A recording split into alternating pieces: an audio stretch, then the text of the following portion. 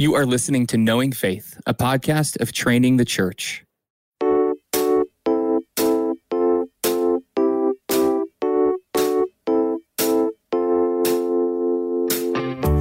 This is Kyle Worley, and I'm joined by my co-host, Jen Wilkin and JT English. What's up, everybody Kyle, I'm so in the glad house? to be here. I'm so glad. How about you, JT? Kyle, this is the best. So excited. Thank you, Jen. Thank you, JT. It's really good to see both of you as well. That felt so sincere and heartfelt. I feel like the audience can always tell when we're on our last episode recording of a given day, because boy, oh boy, does it feel like we start to feel like we've been brothers and sisters in a room for too long together.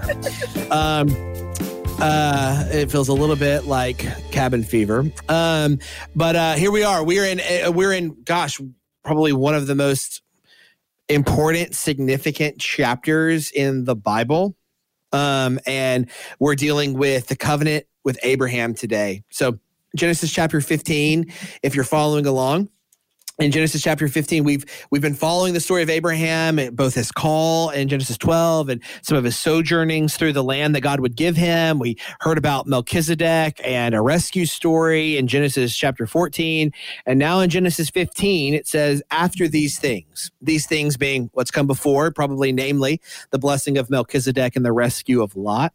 It says, the word of the Lord came to Abraham in a vision. Fear not, Abraham, I am your shield. Your reward shall be very great. But Abraham said, O Lord God, what will you give me? For I continue childless, and the heir of my house is Eliezer of Damascus. And Abraham said, behold, you have given me no offspring, and a member of my household will be my heir.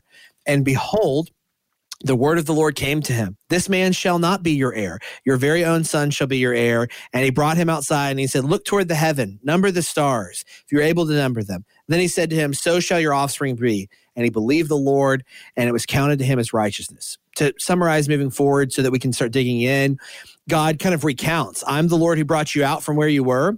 And Abraham says, how do I know? And God begins to walk him through a sacrifice. So he collects the animals for the sacrifice. And it says the sun goes down and a deep sleep falls on Abraham. And behold, a dreadful and great darkness fell upon him. And then the Lord begins to tell Abraham some things about what's going to happen. I mean, and when you read this, if you're familiar with later in the story, you know this is exactly what's going to happen.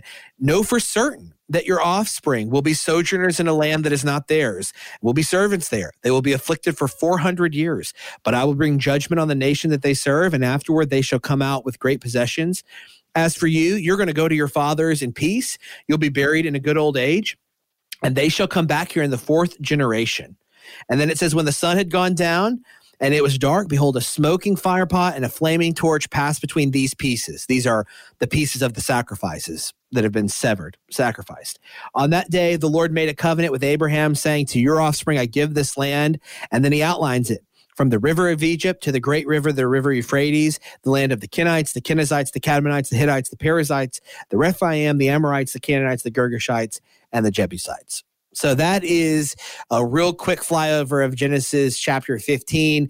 And it's significant because it is where the call of Abraham is sealed with a covenant with Yahweh. And so let's talk about that.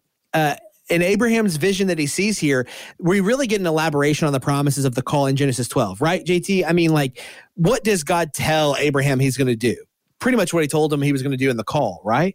So when we're talking about God being like committed, all in on this, the Bible uses a term covenant. I think it'd be important for us to define. The definition that I've always used for covenant is it's a promise in which God obligates himself. I think that word's really important. He's not just like saying, I'm going to do this. Like he is obligating, stepping in, saying his character is on the line if he doesn't fulfill these promises. He's obligating himself to these people.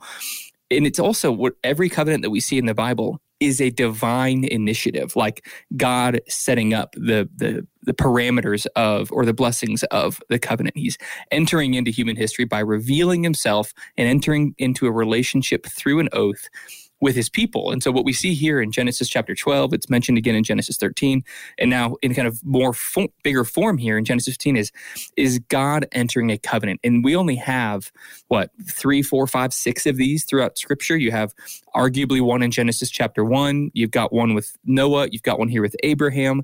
You've got one with Moses. You've got one with David. And then you've got the new covenant. And so this is an incredibly unique, pivotal linchpin in the storyline of the Bible, which makes the New Testament unintelligible. If you cut this chapter out, who Jesus is and what God is going to do through Christ is completely unintelligible. And so this covenant is just fundamental to understanding the storyline of the Bible. Yeah, but before the covenant is cut, Abraham has a big question for God, right, Jen? And Abraham sees a hang up in all these promises that God's made. And what's the big hang up that Abraham sees?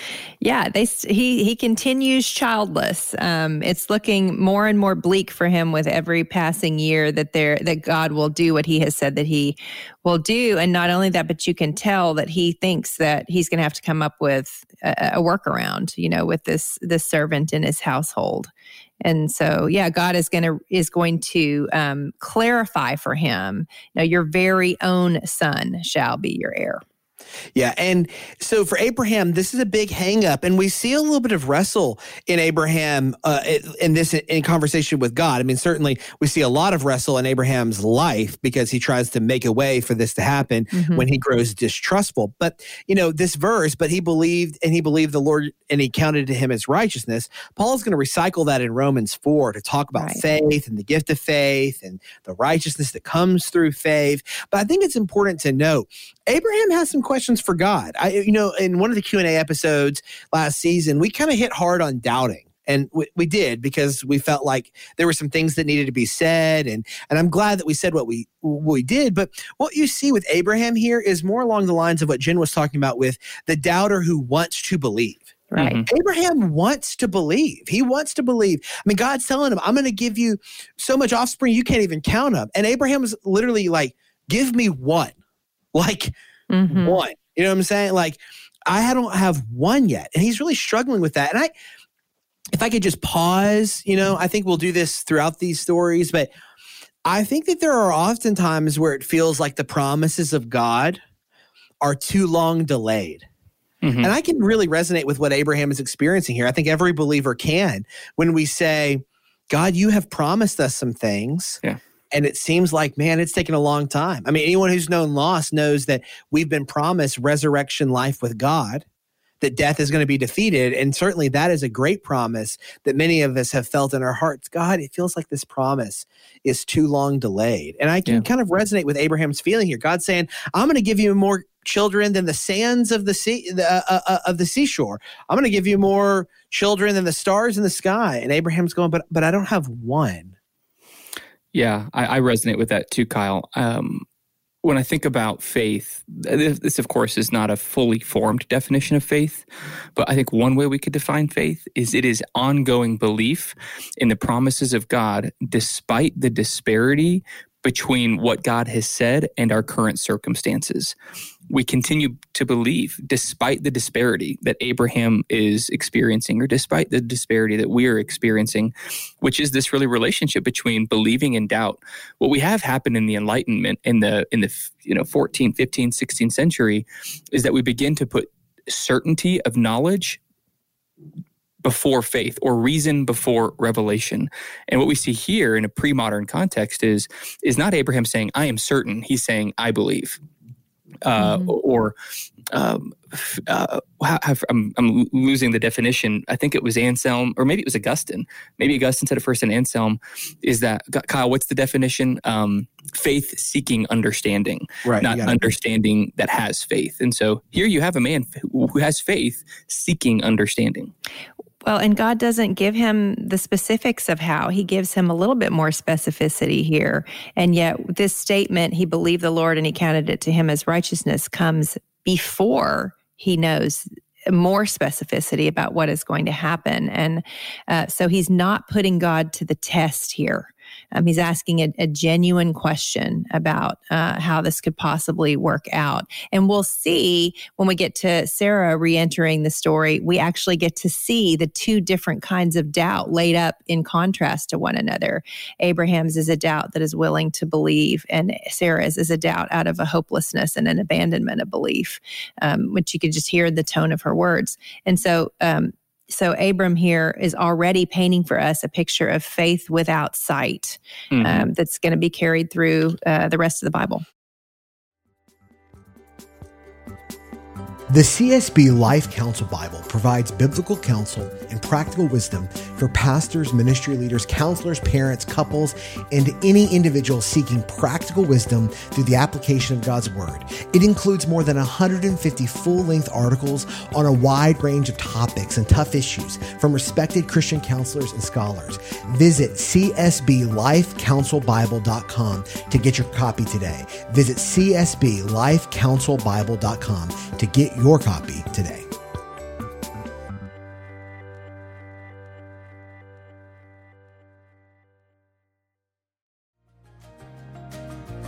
Have you ever wondered what is God's heart towards you? In this noisy world, God's heart beats hard with love and mercy. But how can God share his heart with us when he doesn't have our attention? You're invited to spend 100 days discovering the beautiful, merciful heart of God with Overflowing Mercies, a new devotional by Craig Allen Cooper. The Lord is not ashamed of you or quick-tempered toward your faults. Each one of your weaknesses, faults, frailties, and failures does more to arouse God's love than to stir up his anger. If you could fathom in some small way how warmly God truly feels about you, the faintest grasp of his immeasurable affection would reduce you to tearful wonder and heartfelt gratitude. As God's mercies are new every single morning, Overflowing Mercies will continue to be a constant well of refreshing comfort, encouragement, and strength. It's perfect for personal quiet times, family and dinner table devotions, and small groups. Let this devotional help you get intentional, stay connected to God, and continue loving others. Order your copy of Overflowing Mercies, 100 Meditations on the Tender Heart of God today at moodypublishers.com or wherever great books are sold.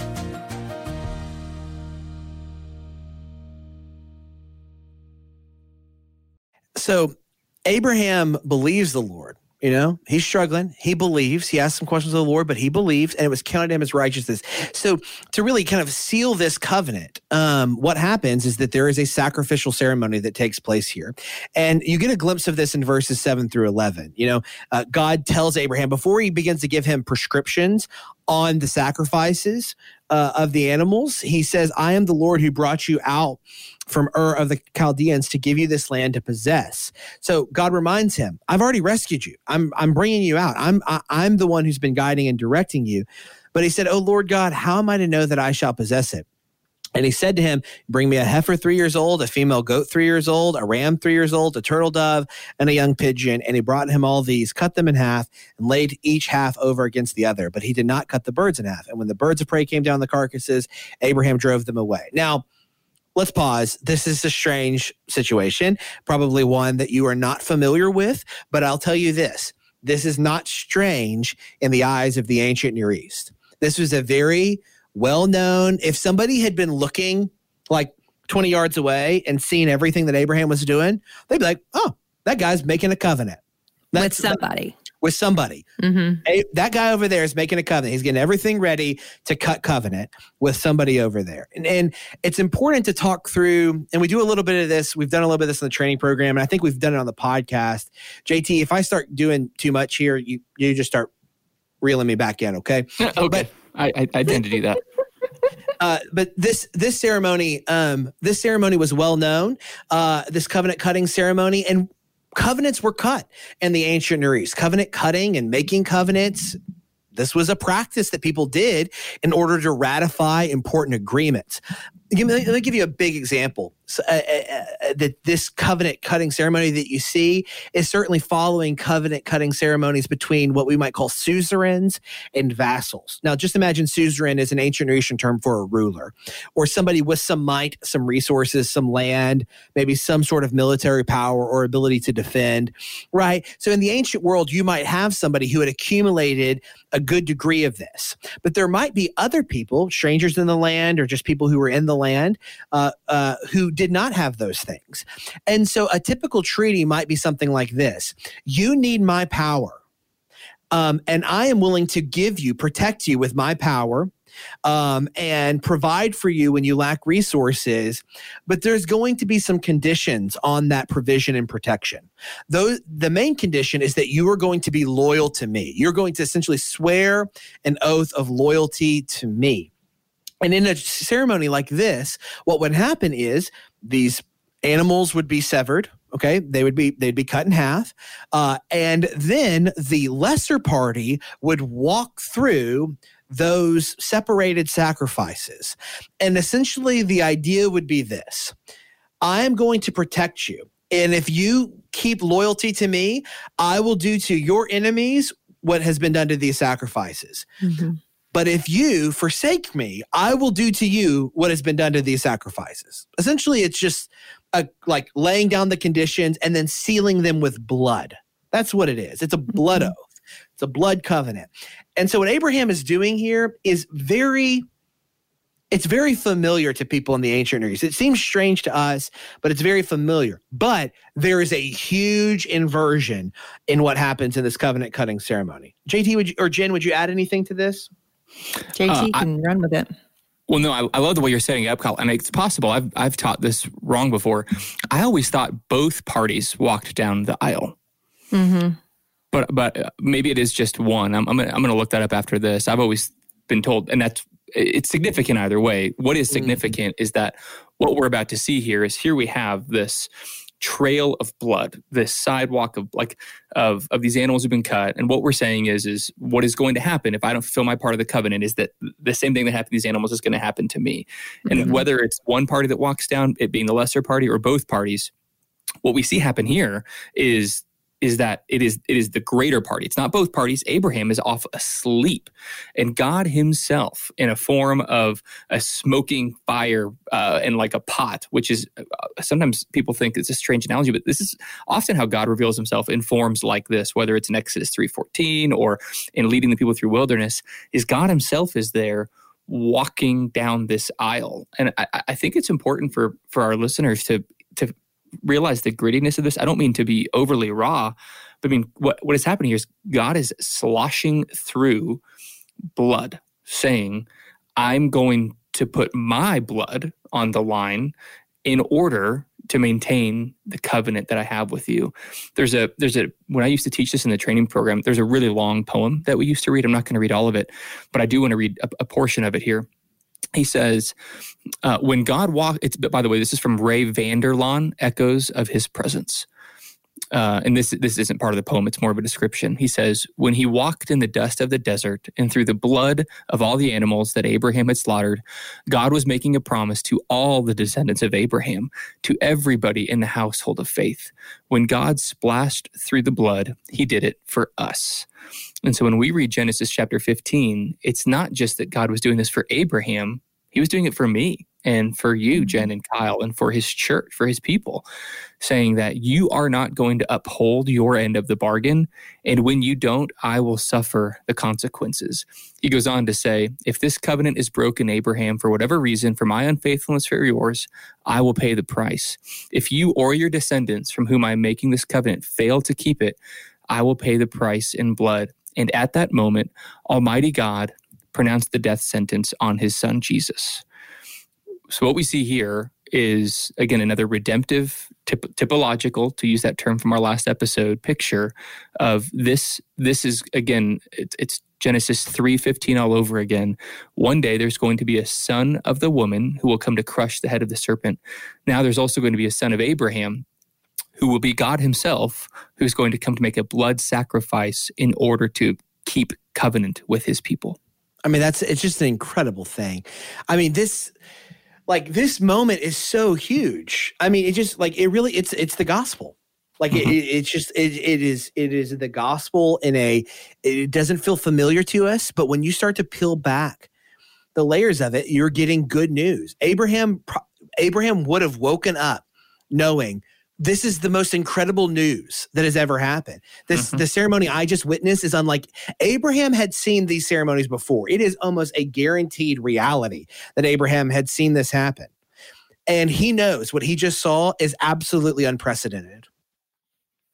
Well, and looking over our shoulder to the earlier chapters that we've been through, Moses, our faithful narrator, has been preparing us for this scene with those earlier cuttings of covenant, which were either hinted at or shown fairly explicitly in the garden when Adam and Eve are clothed, would have required the parting of this flesh, the shedding of blood and parting of flesh for that promise that he gives that the deliverer will come. And then again, when Noah exits the ark, first thing he does, offer sacrifices, and God institutes the covenant with Noah. So we're starting to see stitched together this idea of the shedding of blood being tied to the promises of God coming to pass. Yeah, or absolutely. Or even in the Noahic covenant, we get a demonstration of God hanging his bow in the sky with the bow pointing towards him, so to speak. That God is going to be the one who receives the judgment for the sins of the world. And this is what now he's telling Abraham in this dream.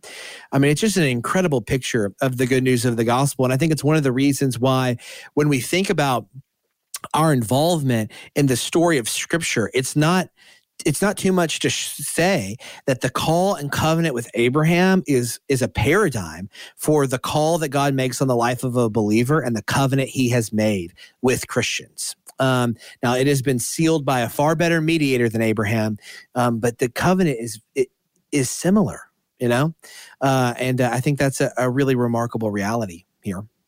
So let me just ask the question, are Christians participants in the covenant with Abraham? JT, are we participants in the covenant with Abraham? Yeah, we are. And Paul makes that really clear in Galatians chapter 3. I wonder if somebody maybe heard your phrase a few minutes ago. You said, this is the gospel. And I think for some people that might hit them a little sideways, like, wait a second, I thought the gospel was contained in Matthew chapters 25, 26, 27, 28, where we see Jesus, the Son of God, dying on behalf of sinners in our place. Yeah, absolutely.